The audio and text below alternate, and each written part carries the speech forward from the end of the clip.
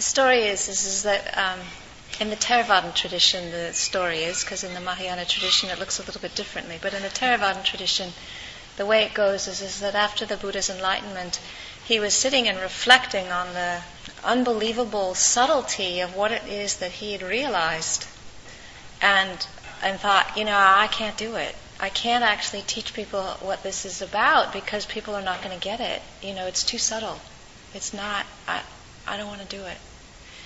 And so Brahma Sahampati, the Brahma in the Brahma realm, the king of the Brahma realm, heard in his mind's eye the Buddha's thought and came to in front of the Buddha and said exactly what you heard these words to say. Please, for those who have but little dust in their eyes, please speak on the Dhamma. So in a Theravadan monastery, this is the traditional invitation for anybody to give a Dhamma talk, is to recite the words of Brahma Sahampati before the Buddha on that time when he was deliberating whether or not he should teach. For those who have but little dust in their eyes, please speak the Dhamma. Namo tassa bhagavato arahato samma sambuddhassa. Namo tassa bhagavato arahato samma sambuddhassa. Namo tassa bhagavato arahato samma sambuddhassa. Buddhang dhammang sanghang namasami. So if you're not that used to Theravadan monastics, this chanting is an introduction to the Dhamma talk. And what this is meant to be is a signal to pay attention in a particular way. So this is a little bit different than kind of hanging out on the corner and chit-chat. And the reason why it's different is because there is a tremendous possibility that when listening to reflections on the Dhamma, an opening can take place where there's a very deep insight and a new way of relating to experience. So the possibility for waking up in hearing is there. And so it's that reason that we set it up so that, people are sitting up. There's a kind of dignified, relaxed, upright way of sitting. And that the attention is meant to be so that your attention is very much focused on your own body suffused with awareness. So rather than grab hold of me with your eyes or with your ears, what is really important is that 90% of your attention is inward. It's in your own awareness of your body and your own movements, subtle movements of mind. And when your attention is suffused through your body, I don't know if it felt like that for you, but for me, just a few minutes of standing with that kind of deliberate attention, my whole body was warm and vibrating and alive, and there was a lot more subtle sensations that I was aware of. And so then when attention is suffused through the body in that way, you can be very responsive to something that resonates with you as being true. Because your body will tell you. There'll be a kind of relaxation and opening and your body does. And when you listen to that, you can trust it. Your body is not going to deceive you. But sometimes you hear things and there's absolutely no register. And there's no need to try and grab hold of it and figure it out with your head and try and make it work for you. Just leave it. Let it go. And sometimes what happens and you go, no. There's this kind of tightening or a condensation around the breath or a kind of shortening of the spine or a gripping, and there's a pulling away from. It's like, no, this does not fit. It doesn't resonate. And sometimes that's an indication just, that this is actually correct. It's not something to pay attention to. And sometimes it's an indication that you are into very interesting territory because you're touching your own resistance. Because something touches very deeply and you don't want to go there. So learning how to discern the subtlety of no, whether the no is a somatic response based on full awareness, or whether it's a somatic response based on resistance, takes a level of sophistication that is worth cultivating.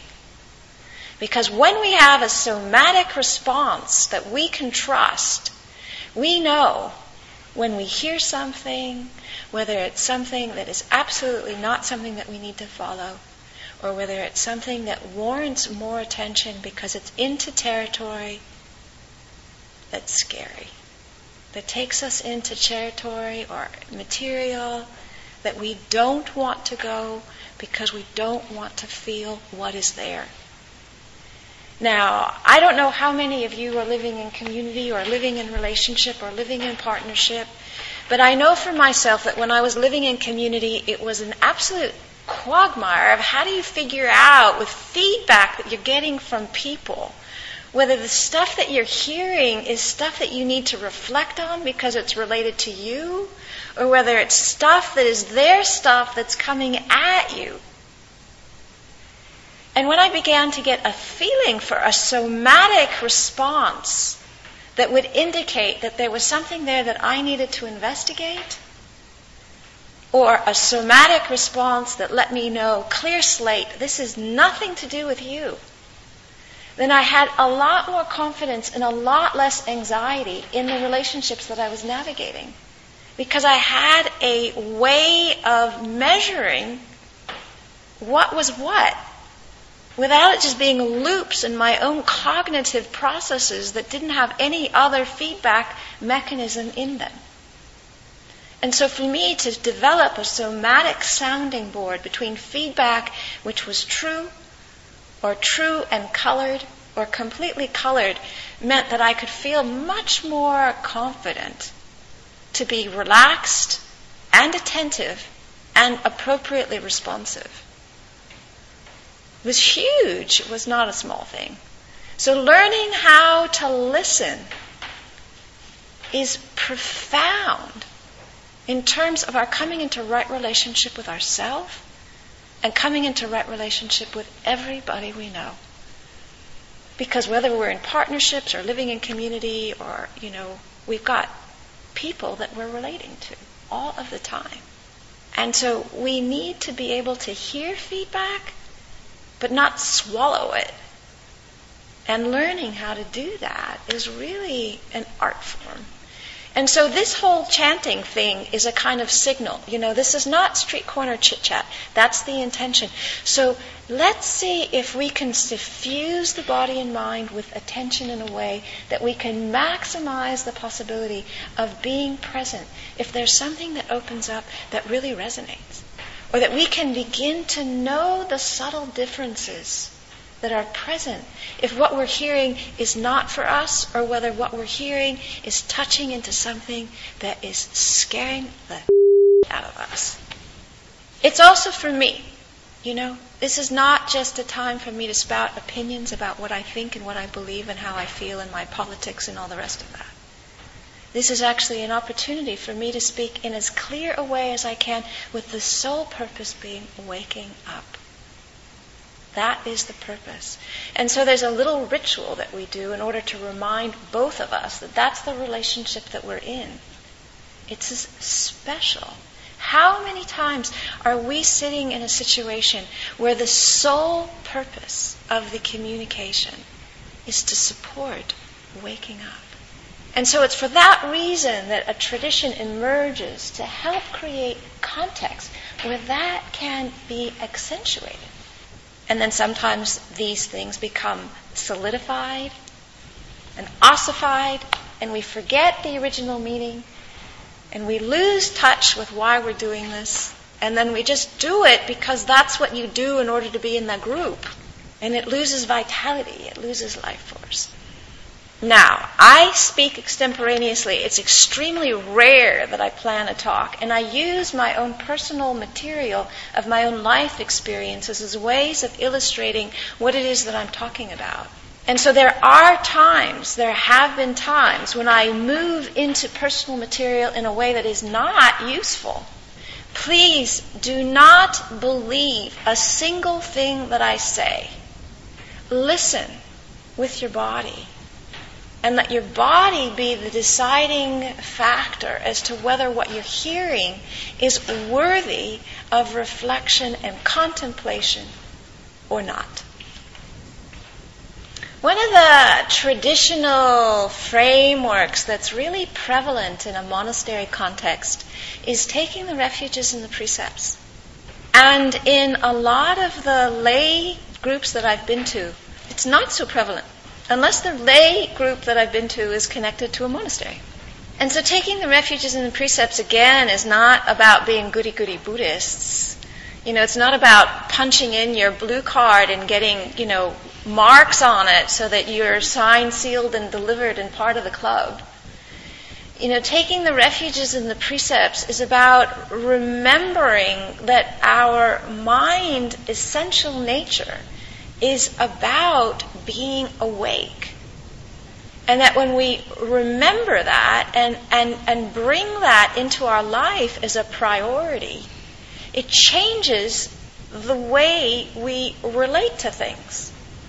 So the refuges are creating a context that tether us into a field of blessings and goodness, which is enormously more vast than the personal circumstances of our own individual life. It tethers us into the quality of waking up to the pristine knowing of the mind, which is infinite. It's boundless. It's timeless. It's ever-present. It has always been there, and it will always be there. And there is nothing that you could ever do that would in any way diminish the possibility of waking up to one's own nature in that way, to knowing what that deathless, unborn, unfabricated mind is. There's no action that diminishes the unfabricated. However, there are actions which diminish our capacity to access it.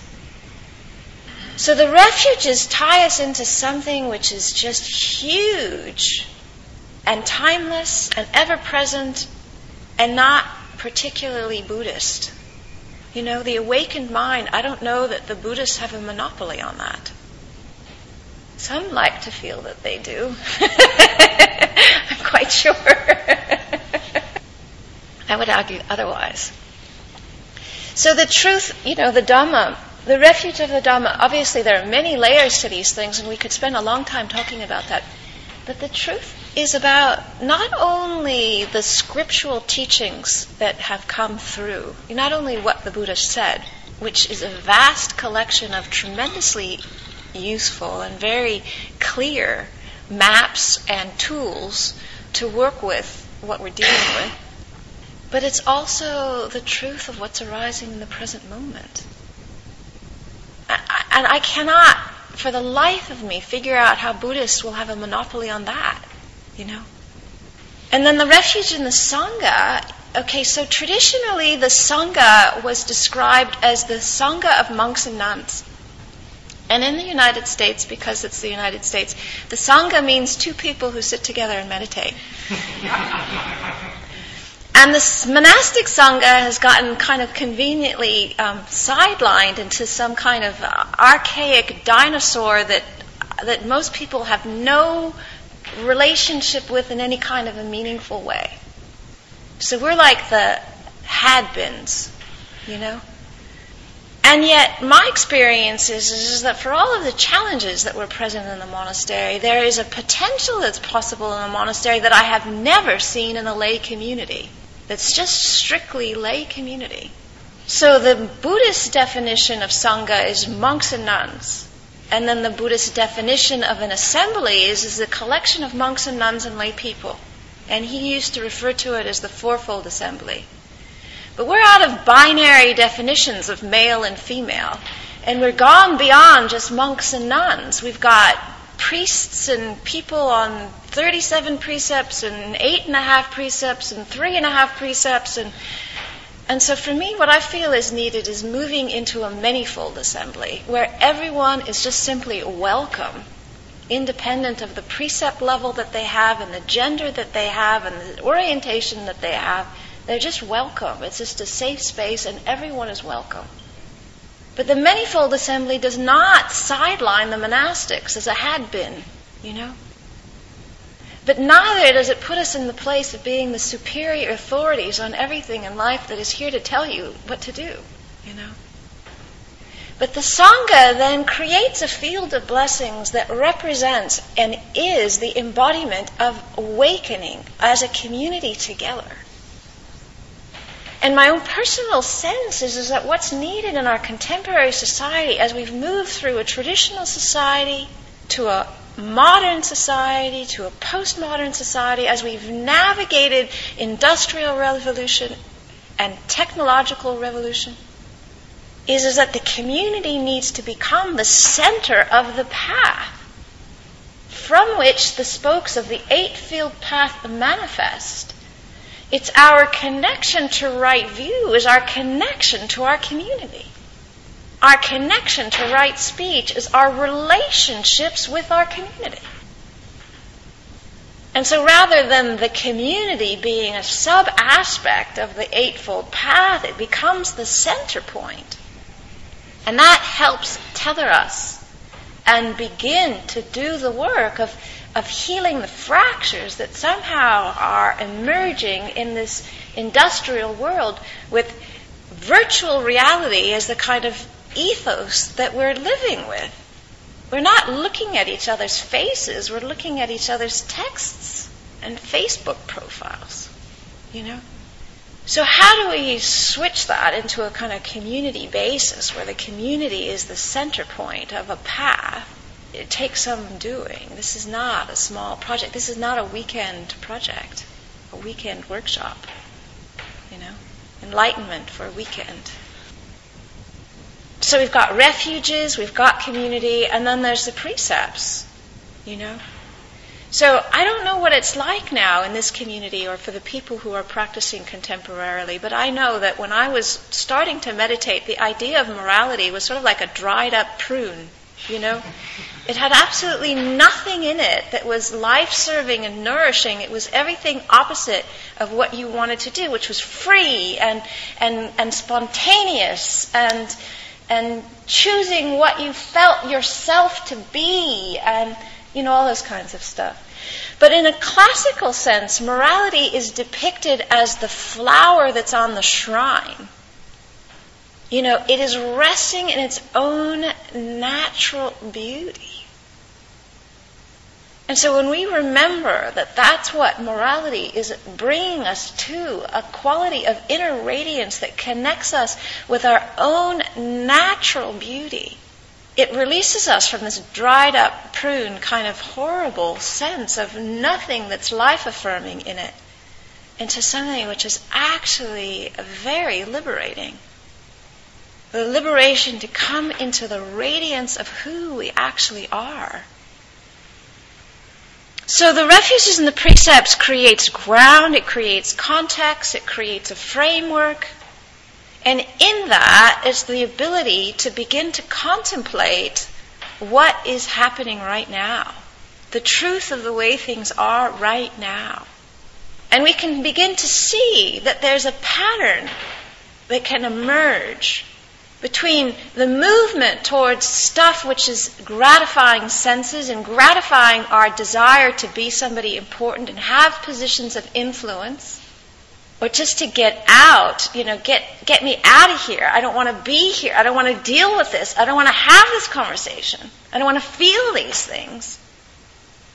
And the movement towards responding to what is with a heart that is present, attentive, and caring, interested, and compassionate. So we've got hindrances of greed, hatred, and delusion that pull us in a direction of I want, and I want it now, or get me out of here, I don't care, whatever. And how can I show up for this? How can I bring my life force into what's emerging right now and meet it, respond to it? How can I do that in myself? How can I meet my feelings of hopelessness or despair? How can I meet the feelings of feeling totally overwhelmed or very confused or not having a clue in the world which direction is up, or if I will ever know which direction is up? How can I meet it with the immediacy of right now, right now, right now? How can I touch it right now with a heart that is open and responsive and caring and interested and not solidifying the thoughts that I have into an idea of who I am? So there's one whole pattern of being in this world, which is the movement towards gratification of sense pleasures, the movement towards the gratification of one's own desire to be and to become and to have power and to have influence and to do it no matter what the consequences are. And then the recognition of how terribly unsatisfying this living this way actually is. How hollow and how empty. And no matter how much one gets, it is never enough. Ajahn Amaro was having a conversation with one of the Rockefellers. And I can't remember exactly how it all went, but the gist of it was that he, not Ajahn Amaro, but one of the Rockefellers were saying, yeah, just a little bit more. If only I had just a little bit more, then it would be enough. Now, I'm not a Rockefeller. In the lifestyle that I live as an alms mendicant is sort of like the opposite extreme polarity of the way that lifestyle is as I imagine it. But I am constantly having to see in my own life the desire for a little bit more security or a little bit more safety or a little bit more sense that there's going to be enough food offered through the week that this is going to work for me, or a little bit more. And for me, it is translated into my own circumstance, If I had a little bit more robes, I was telling Ayatataloka, she was on the retreat, I was asking if there was a robe in the nun's robe store, because I said one of my robes is about to enter hospice. And she was saying, yes, the kind of robe that you were wanting is very popular, and I don't think there are any in that store, So I was thinking, okay, so then my mind was trying to figure out, well, how can I make one how can I configure it so that it's going to work? Now, it's not to say that we turn into a mashed potato and we don't take care of our own needs. And certainly, having a robe that's not in hospice is not maybe an excessive wish, But the idea is to do with, well, how much of the hankering after security is keeping me from actually appreciating how much I have?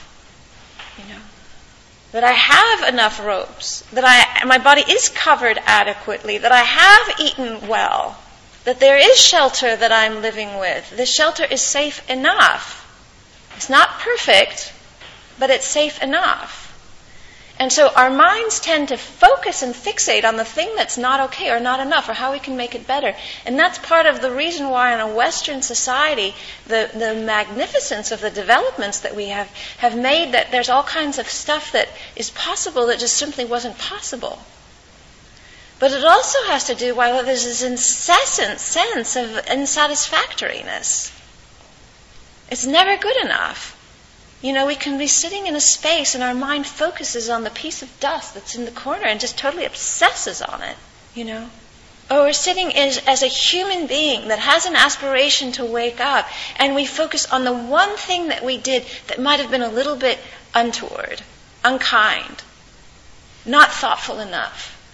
We focus on it and grab hold of it like a Rottweiler, sink our teeth into it and loop, as if somehow the more we loop is going to somehow sort it out.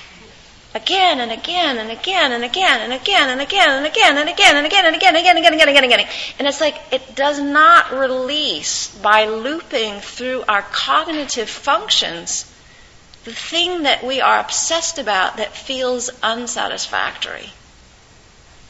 So what is needed is to constantly remember that our basis is tethered to goodness. Our aspiration is to wake up. Our minds are essentially pure. The Dhamma is present here, in the present moment. It's not there. And when we've done 5 3-month retreats, or been able to be with this particular teacher on this retreat, it's right here. And our own goodness is right here too. I was staying at a Baigiri for 6 months or so, and there was one of the people there was one of my friends, and so I was sharing and helping with her in her practice, and I remember getting a sense of the kind of stuff that she was dealing with. And I asked her to do a particular practice, and she looked at me with the kind of disgust that you would expect from somebody who'd just been asked to clean out the pit toilet without any gloves and without a shovel, by hand. And what I'd asked her to do was to reflect on her own goodness as a deliberate and conscious practice. In Asia, it's classic. In some cultures, they've got good karma books where they take notes.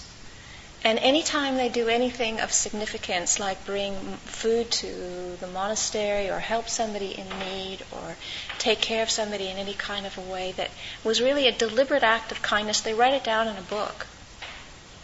And we think, oh, that's really weird. There's no way I can imagine ever doing that. But then when they're sick, they take out the book and they read it, When they've experienced grief and loss, they take out the book and they read it. When they're on their deathbed, the family takes out the book and reads it. So that a person's mind is brightened by the many acts of caring and kindness and generosity over a lifetime.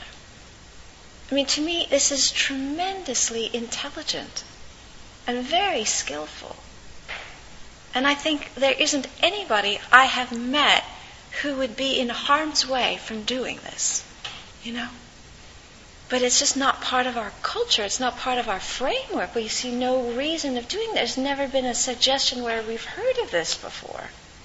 And yet we have got to be tethered to our own goodness, to know that that is our essence, not as an idea, but as something that we can relax into. We can rest into that. We can trust it. Not as a way of condoning the stuff that's not okay, but as a way of giving us courage to find another way that is okay. Now, anybody who sat for more than a half an hour on a meditation cushion knows that occasionally it's not so rosy. Occasionally. It moves away from bliss, absolute, complete, exquisite, infinite, unbounded emptiness and bliss. Occasionally. And if we don't have ourselves tethered to our own goodness, we don't have the resource to meet the challenge of what it is that we're dealing with. And when we are tethered to our own goodness, it gives us the foundation to be able to move into these places that are open and focused and still and silent and empty, where we are able to see the nature of things in a clear way. We're not confused. We're not identified. And taking the experience that we're having to be who we are, what we are, identifying as this is me and this is mine. It is nature. It's nature arising in nature. So our goodness helps us stay open and gives us the foundation to touch into the truth. And our goodness gives us the courage to be with the truth. And then sometimes life is just and things hit the fan, and it's like, when it rains, it and I don't know how you got there or what the circumstances is, but it just looks horrible. And in a circumstance like that, it's really easy to opt out for the old habit of fear, freak out, contract, aversive, separate, right back into the dung heap. And so it takes an unbelievable caring and clarity to know that the dung heap is only going to be a dung heap. The dung heap is not going to change by diving into it. And to keep one's attention focused in something that might be another way. And depending on what the circumstances is, depends on what we have to open up to. And sometimes we're not dealing with things that are cozy and comfortable. This is like, rough stuff. People brutalized by the police during the eviction in Occupy, where their health has been devastated. Their psyches have been totally traumatized. We're not talking about sitting on your cushion and dealing with an existential crisis. Life isn't splintered. And the tendency of turning that into, everything is terrible, or I'm terrible, is really real option when there isn't a support system and a fabric to help remind you not to go that way, that there are other choices. And that there's the love and the support and the interest to help each other make these other choices. But what I'm experiencing myself and what I see happening with so many other people is that we've got individual warriors in an isolated battlefield trying to navigate war without the resources internally and without the community externally to begin to touch some of the stuff that is emerging as a result of all of this stuff. Just no way. So we have to come back to our own conviction of what's happening right now and what do I know to be true, and to begin in a little way to make the steps to move towards the light and to not dive back into the dung heap. Now, in some circumstances, when the trauma is at a certain level, it's like, trauma work is its own particular thing. It requires skill to touch that in a way that allows it to release. It's not a joke. And it's not just about sitting forever in a cushion and trying to figure it out. Sometimes with this kind of stuff, sitting is the last thing that you need. So there are circumstances where the heat is absolutely on, and everything is at stake. And still there's the choice, Where do we place our attention and what do we value? And what are the consequences of that? So that this kind of being tethered to one's goodness is not a disconnect from the reality of our own circumstances. It's not, punching in this blue chip card and saying we're goody-goody Buddhists and this is going to be the thing that's going to carry us. It's the willingness to reflect and touch on the quality of a mind that is awakening, that has the potential to awaken, that can be one's aspiration. And so whatever it is that has happened, the chaos of a community that's been vindictive towards its own members, a police situation that has brutalized people that are trying to create another voice in the society because what's happening doesn't make any sense at all, or individual people who are trying to speak up and say abuse is not okay, I don't accept it, and they're demonized. And their life is a chaos as a result. We can go back into these holes of fear and just trying to protect me and who I know. But that puts us right back into the same place that we have been trying so hard to get out of. It doesn't work being there.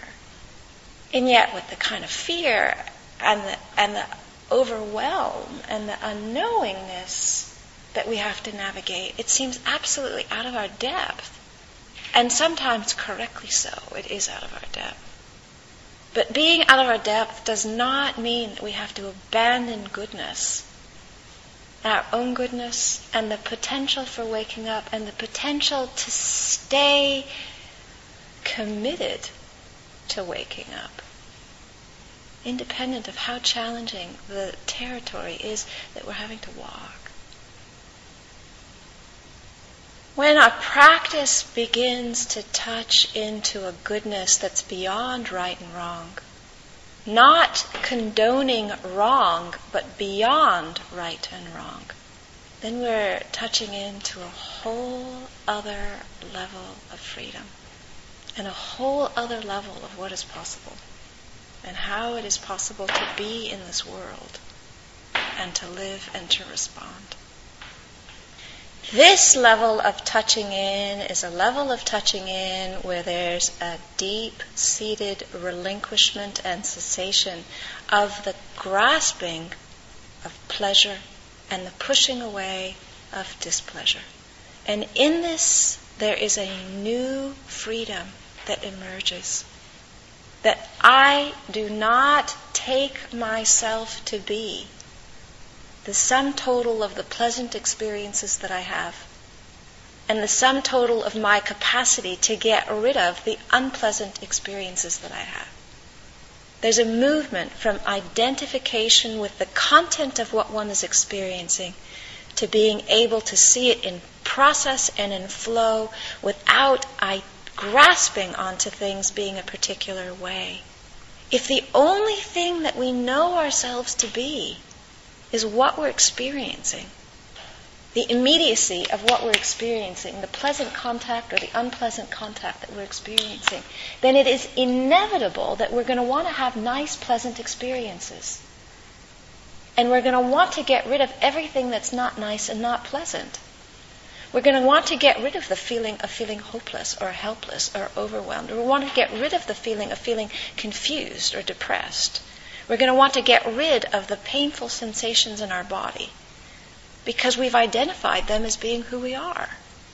But when we're able to see that nature is arising in awareness, is known in awareness, exists in awareness, and ceases in awareness, and isn't who I am, that who I am has much more to do with this vast, empty, spacious, timeless, ever-present, unfabricated mind, being, all-pervasive awareness, then my fundamental relationship with what arises begins to start shifting. But the key to making this transition is the goodness that we feel ourselves connected to. It's not an abstract seventh chakra blowout that happens. And that capacity to see things in that way then absolutely gives us the strength and the power to be with the stuff that's arising that is so incredibly challenging, as well as gives us the clarity to know what our limits are. I'm one person. What can I do? So, as I said in the beginning, the reflections that I give are very much a reflection. They're not any kind of insistence that you believe a word that I say. In fact, I'd be really distressed if I came out of a Dhamma talk and I heard that people believed what I said.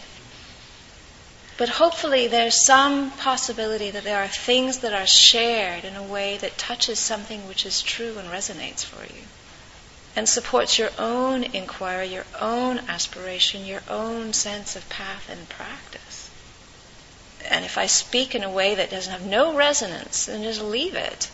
Leave it with me. Leave it in the space. There's not any need at all to touch it.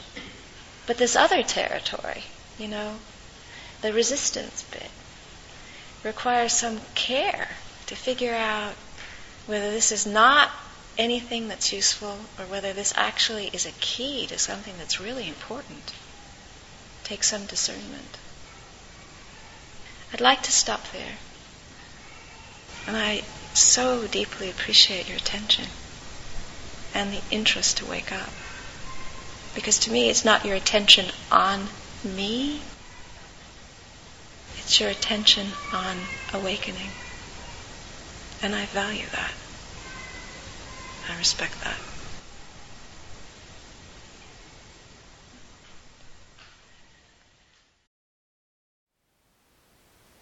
Thank you for listening.